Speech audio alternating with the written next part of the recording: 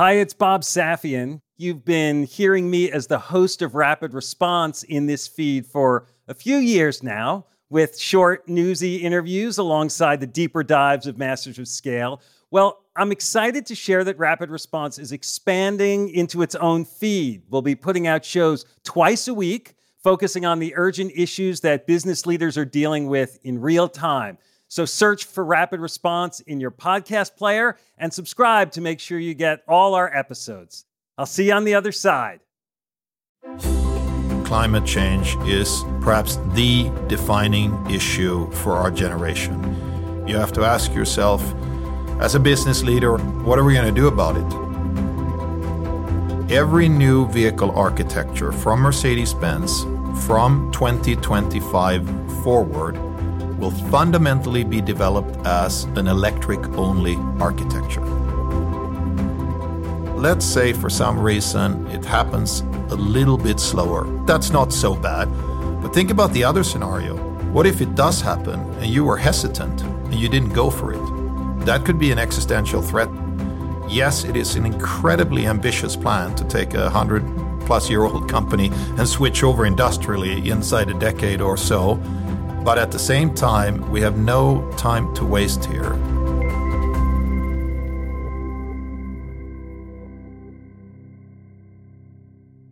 That's Ola Källenius, CEO of Mercedes-Benz.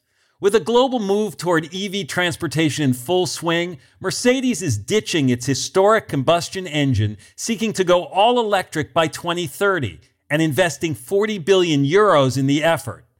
I'm Bob Safian, former editor of Fast Company, founder of the Flux Group, and host of Masters of Scale Rapid Response. I wanted to talk to Ola because few companies are so clearly at the precipice of the old and the new as Mercedes. One of the world's most prestigious and long-established brands, Mercedes is now looking to reinvent itself by leaping ahead in the very modern race toward an EV future.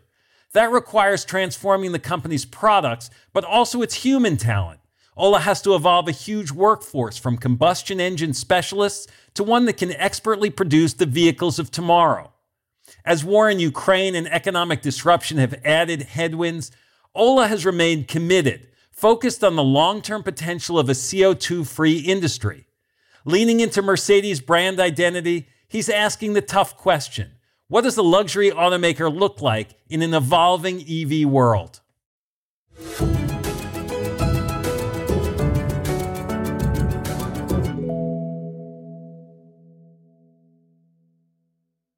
Hi, listeners. It's Erica Flynn, VP of Alliances and Audience Development at Wait What, the company behind Masters of Scale. My day-to-day consists of nonstop communication, not only with my immediate team, but with our current partner relationships and with incoming leads from possible future partners, which is why I rely on the ease of Grammarly to keep my communication clear and efficient. One confusing email can turn into several confused replies, which can turn into an unexpected meeting which no one wants, needs, or has time for. Having Grammarly on hand as my trusted AI writing partner not only streamlines my extensive to-do list, it minimizes miscommunication by quickly and efficiently synthesizing information and carefully curating tailor-made responses to specific groups.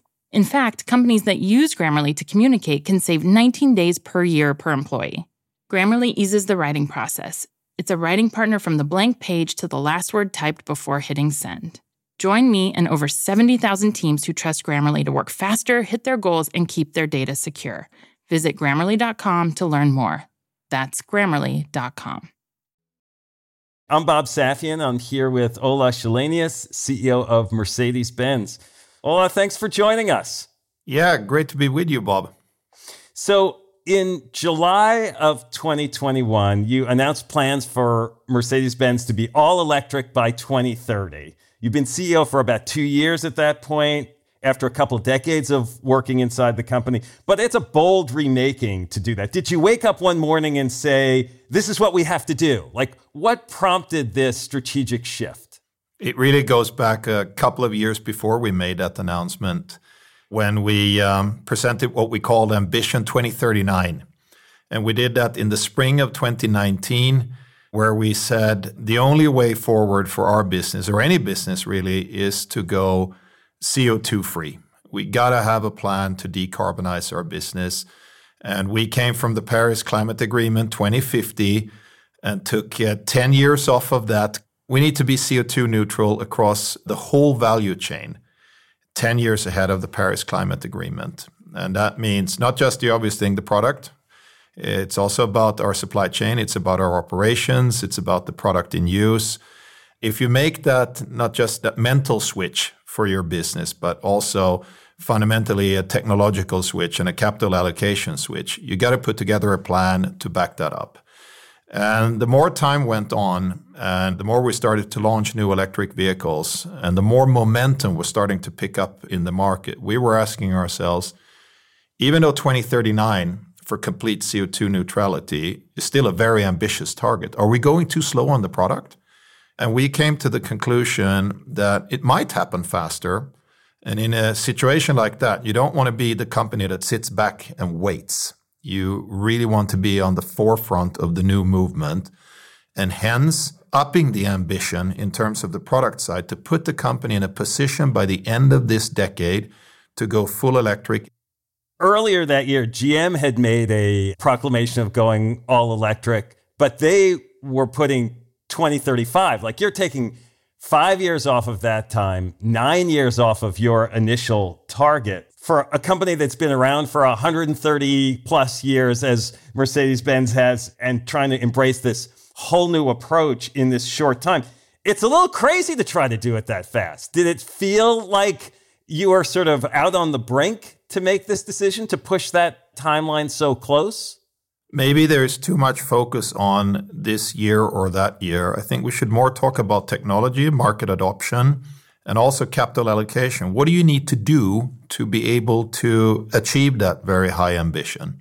We made a very important decision, which is every new vehicle architecture from Mercedes-Benz from 2025 forward will fundamentally be developed as an electric-only architecture, which means that the capital allocation from that point forward goes more or less all electric. Your engineering resources, your whole company, everything you do starts pivoting. Vehicle architecture for car companies, usually you put several models in the market for maybe 10 years or so. So you will have a coexistence still of the architectures that you've had before. But from that point forward, it's almost like, you put a sand clock on the table and the sand starts going down. You have made a fundamental decision that you're going to switch over. So with that decision, we will be, by the end of this decade, have a complete lineup. Every single model from top to bottom will have a fully dedicated electric version.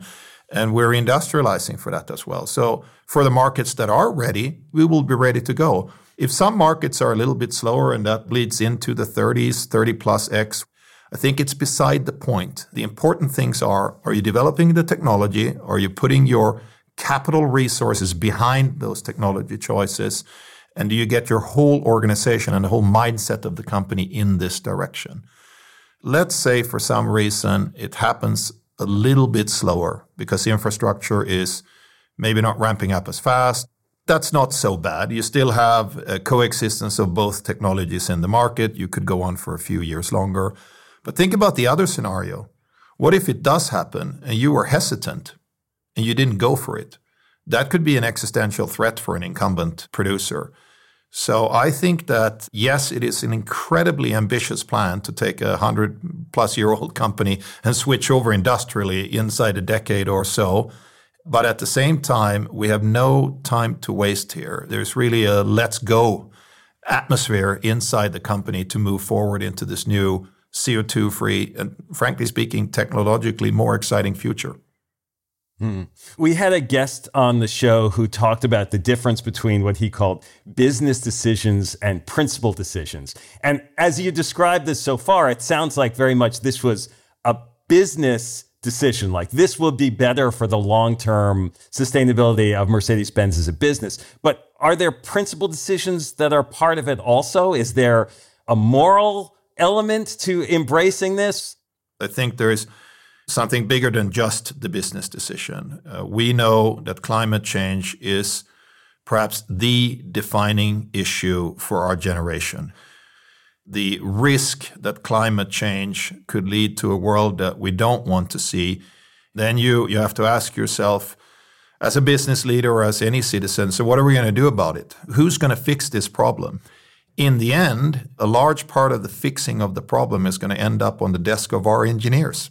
That is where it's happened. We don't want to abolish mobility, obviously.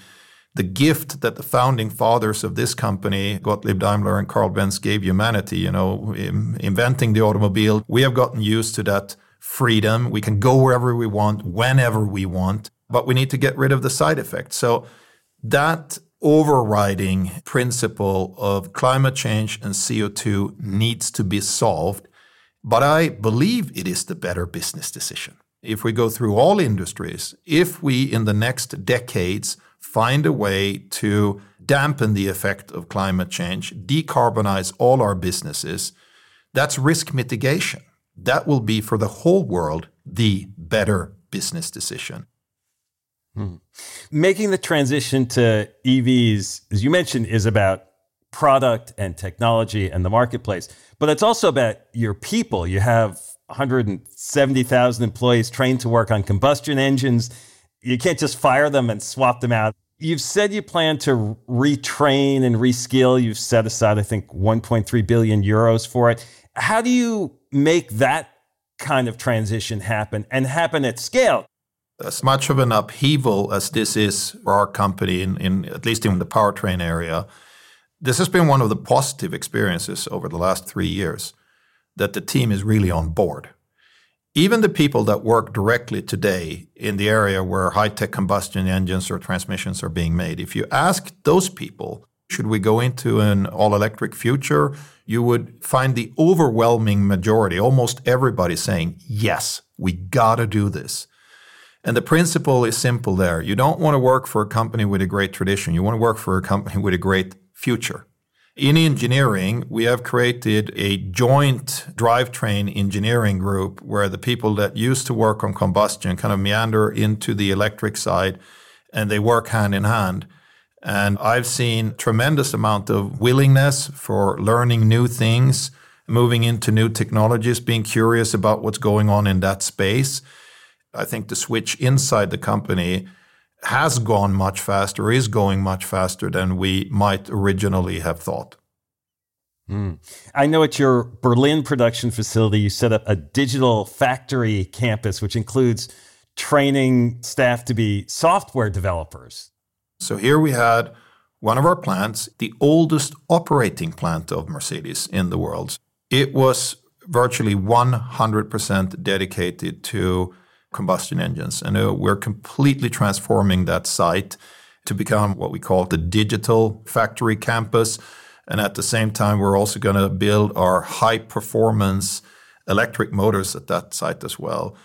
And one of the people in HR came up with the idea, why don't we offer people to train to become junior software engineers, almost no matter what background they have, whether they have worked on the line or in administrations. When I heard the idea at first, I felt, is it really realistic? And I was there a couple of months ago when we opened this digital factory campus, and I met the first graduating class from these junior software engineers, and I was blown away. They had actually done this, and I could also see how enthusiastic they were. These are people that have taken a considerable amount of their own spare time to learn this, and most definitely, this will be one of the role models for transformation in the company. We're putting considerable means and resources behind a retraining effort, not only to go electric, but also to go digital. A transformation of this scale, it's expensive, right? I mean, I think you've said it's going to require something like a 40 billion euro investment before the end of the decade. I know the company spun off its truck business as a separate entity, Daimler Trucks. Was part of that to sort of unlock resources for this transformation, or how much of it was about sort of just the impetus to be a more focused, streamlined company in this environment? We have the 1-year anniversary of this spin-off in a couple of weeks' time, and it's kind of a bit of both of what you mentioned. On the passenger car side, we sell a combination of luxury and tech cars to mostly private individuals, whereas on the truck and buses side, it's very much a total cost of ownership driven business. You don't buy a Class 8 truck because you want to drive it for fun. You do it because of a business reason. So you have fundamentally different customers. But we also wanted to unleash entrepreneurial energy in the company, focus the businesses, not be a conglomerate. We're also thinking about the financial aspects of it. Usually in a stock where you have two different industries or two industrial divisions inside a stock, you have a conglomerate discount. And we could see that when we listed Daimler Truck separately, that some of that conglomerate discount went away, which is good for our shareholders. So focus is very, very much part of the story. And indeed, the internal name for the project was actually Project Focus. In terms of capital, in our case, we have to be our own venture capitalist. The auto industry is extremely capital intensive, and the most intensive phase is coming now in the next years where we are going all in on electric and digital. So different from the startups here, we have to produce our own cash flows to finance these tens of billions that we're pouring into this. That is why financial discipline combined with this curiosity and can-do attitude for new technology is just as important. We didn't have to do the spin-off to get capital to fund our R&D. That can be done through the individual industrial businesses themselves. Since you announced this reshaping, we've seen a lot of shifts. We've seen war break out in Ukraine with lots of repercussions. Now we're seeing inflation and concerns about slowdown. What does that environment do to your plans? How does that impact the way you're operating? The external business environment, especially in the last 2 to 3 years, has been extremely challenging. It feels like not one black swan, but 2 or 3 black swans coming at the same time. So with semiconductor shortages, of course, the terrible war in Ukraine with the impact on the energy sector for Europe, but particularly for Germany, it's like you're in constant task force mode. You're dealing with this, that, or the other. But that should not disrupt the effort of the overall transformation. So the speed and intensity of the R&D project, it's not like we've peeled those back while we're waiting to solve some of the most operational issues. It's going on in parallel. Sometimes you have the feeling you live in two worlds, in the here and now, full of task forces and challenges, but also in the future, the bigger issue, transforming the company into a complete new era. And it is that second piece that is the more important, of course, in the long term. Hey, listeners. It's Jodine Dorsey, the VP of Live Events at Wait What, the company behind Masters of Scale. I am constantly tasked with reaching out to teams across a wide spectrum of professions and the vastly different personalities that go with them. Grammarly helps me quickly shift tones to better communicate what I want to say and saves me valuable time in the process. Our upcoming Masters of Scale Summit event features top-tier speakers from CEOs to founders to political leaders. Grammarly's ability to produce on-brand writing helps me properly prepare for each and every thought leader I interact with on stage. It lets me generate the most exciting specialized content for our audience. In fact, teams that use Grammarly report 66% less time spent editing marketing content, which I've seen firsthand with my Summit team. Join me and over 70,000 teams who trust Grammarly to work faster, hit their goals, and keep their data secure. Visit Grammarly.com to learn more. That's Grammarly.com. Before the break, we heard Mercedes-Benz CEO Ola Källenius talk about his 40 billion euro bet on electric vehicles, what it means for his products and his people. Now he talks about what makes a luxury business different than a mass brand, about balancing volume with desirability and the particular challenges posed in China. Plus, he shares leadership insights about running a company like a quarterback and the need to sometimes call an audible. And he offers a peek into Formula One, which he calls the fastest lab on Earth. So you've made all these bold steps towards all electric, but you're a fan and supporter also of Formula One, where the vehicles are decidedly not electric. Is that a disconnect? Formula One is the pinnacle of motorsports. And in fact, the Mercedes brand was born on the racetrack. This we have discussed with the Formula One management, with Greg Maffei, who runs Liberty, who are the commercial rights holder of Formula One. And he and I share the exact same vision. Keep and grow this most exciting asset, but turn it CO2 neutral. So Formula One has a plan to go CO2 neutral by the end of the decade. Our team is going to do it quicker. The next powertrain regulations that we have just signed off on will significantly increase the electrical part of the powertrain, will also be the lab for CO2-free fuels. So fuels that we're going to need for aviation, for heavy shipping, and maybe for the car park, for cars as well. So therefore, Formula One plays a technical role in moving the game on. Sometimes I call it the fastest lab on earth. There is no place where innovation happens so fast like in Formula One. So over the last year, you changed the name of the company from Daimler to Mercedes-Benz. The explanation, in part, was to differentiate from the new truck company, Daimler Truck.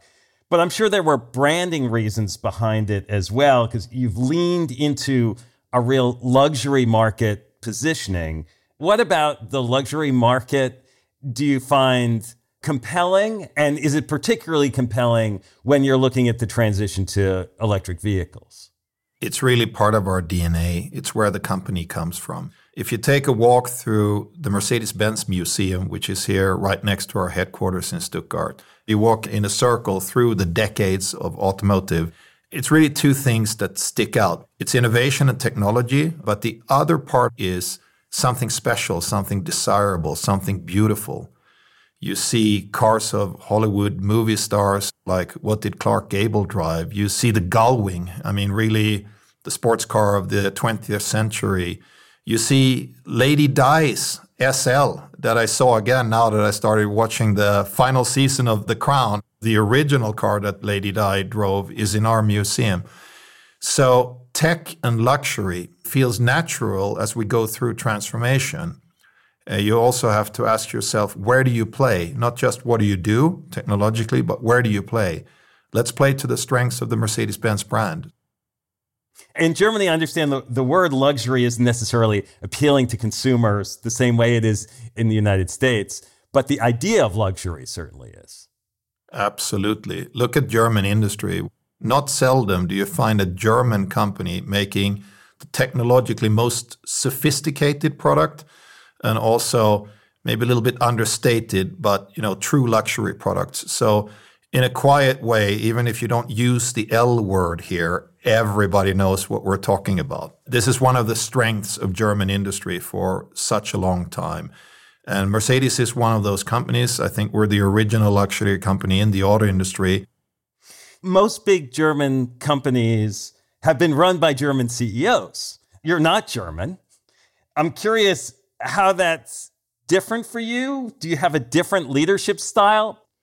I think every person has their own management style. Is there some piece of, Swedish Nordic trait in there? Yeah, everybody in Sweden is on a first name basis. So you don't address people necessarily with Mr. Källenius. You say Ola.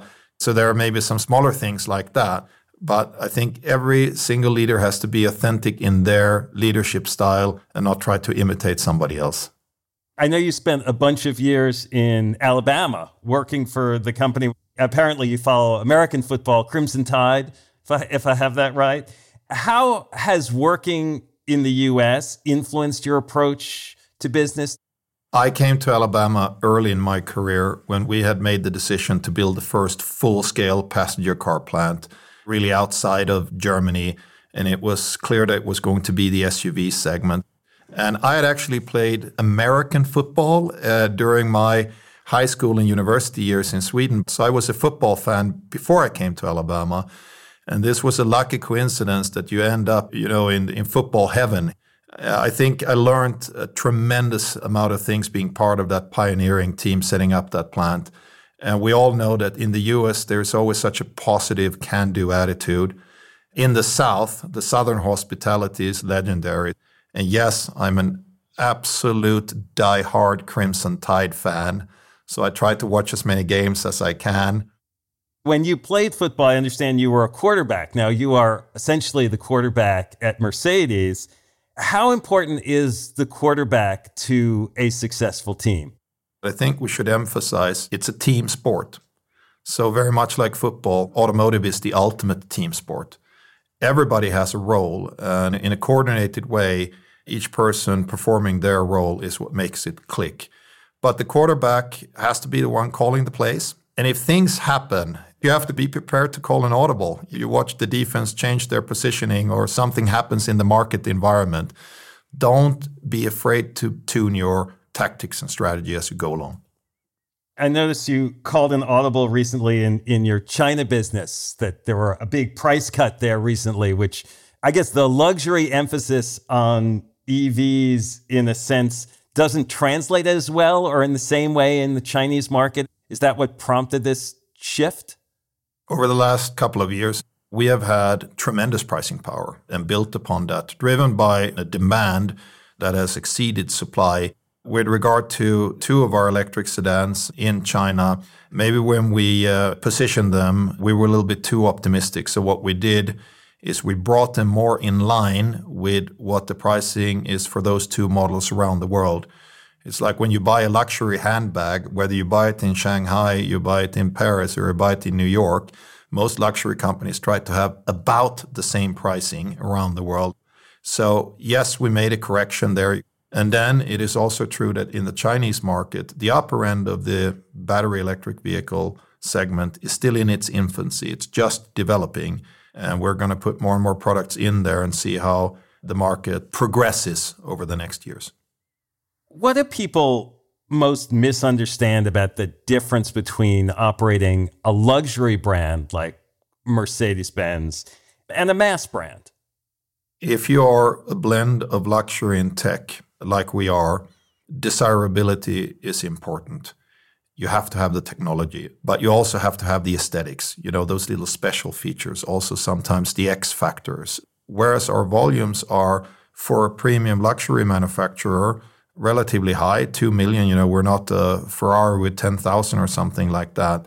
We still try to be very, very careful with how we go to market and that you don't end up pushing your product into the market, but work with pull. And so you'd rather have not enough product in a market than too much to be able to reinforce that desirability. There is the old saying that you should always sell one less than demand to keep that up. And I think there's a lot of truth in that. You have special products in your portfolio like the G-Wagon, the G-Class. It is so desirable. But even on some of your more volume models like a GLC or a C-Class, yes, you have to make sure that you feel that you're like a half a step above. And if the market goes softer, you have to be prepared also to take some volume out and move down with the market. The key to be able to do that is to have a break-even point for this extremely capital-intensive business that is not too high. We have been working on over the last 3 years to lower the fixed cost, lower that break-even point, so we can have a reasonably strong profitability even at lower volumes. Then you are not in the position that when the market goes soft, that you still have to keep your factories running at too high of a utilization just to get the metal out, and that then ruins your pricing again. We divide our portfolio into 3 general segments, what we call top-end luxury. That's where you find the S-Class, the GLS, the AMGs, the Maybachs. Then we have the core of the E-Class and the C-Class. And then we have entry, where you find the CLA, the GLA, the GLB. What we have decided is that at the entry offering, we're going to trim the portfolio. Today we offer 7 models, and in the next generation, we're going to go down to 4. But then where we are a market leader at the top end, we see a growth potential, and indeed that is also the most profitable of your overall product portfolio. So we are going to nudge upwards as opposed to go downwards. So what's at stake for Mercedes right now?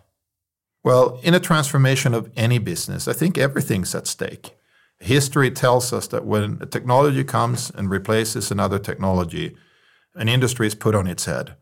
So just because you've had a very, very long time of success, it's not like you can sit back. You have to have a totally different attitude. It's almost like you go back to 1886 again and say, we're starting over. The game is starting over. We have to reinvent ourselves. I call it reinventing the original invention. There is everything to play for. We can be in as strong or even stronger position 10 years from now than we are today. but not by sitting back and taking this for granted. Put on the entrepreneur hat, roll up your sleeves, and get going. Well, Ola, this has been great. Thank you so much for spending time with us. Thanks for having me. Hi, everyone. It's Jeff Berman, CEO of Wait What and co-host of the Masters of Scale podcast. Like many of you, my to-do list changes by the minute. Whether I'm working with partners or hashing out legal documents or brainstorming with our team, there is never a shortage of tasks that require attention and constant communication. Like Masters of Scale co-host Reid Hoffman, I know artificial intelligence is a huge part of our future, and Grammarly is an enterprising leader in AI. With Grammarly, what used to take a few hours only takes a few clicks. It's like having a collaborator for my writing, helping me generate better first drafts and tailoring messages to our specific audiences. It's not only a superior AI tool, it is a safe AI tool. And as a CEO, security is always top of mind. Grammarly has 14 years of experience and a business model that never sells our data. Security has been a priority since day one and continues to be integral to Grammarly's values today. Join me and over 70,000 teams who trust Grammarly to work faster, hit their goals, and keep their data secure. Visit Grammarly.com to learn more. That's Grammarly.com. Masters of Scale Rapid Response is a Wait What original. It's hosted by me, Bob Safian, Masters of Scale's editor-at-large. Masters of Scale host is Reid Hoffman. Our executive producers are June Cohen, Darren Triff, and Jordan McLeod. Our head of content and production is Lori Hoffman. Our producer is Marie McCoy-Thompson. Scripts by Alex Morris and Tucker Legursky. Our music director is Ryan Holiday. Original music and sound design by Eduardo Rivera. Audio editing by Keith J. Nelson, Stephen Davies, Andrew Nault, and Mike Gallagher. Mixing and mastering by Aaron Bastinelli.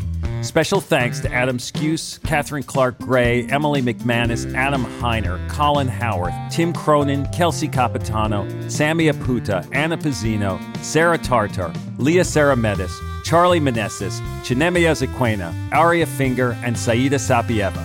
Visit mastersofscale.com/rapid response to find the transcript for this episode, and please subscribe to our email newsletter. Become a member of Masters of Scale to get access to a year's worth of courses and content on the Masters of Scale Courses app. Find out more at mastersofscale.com/membership.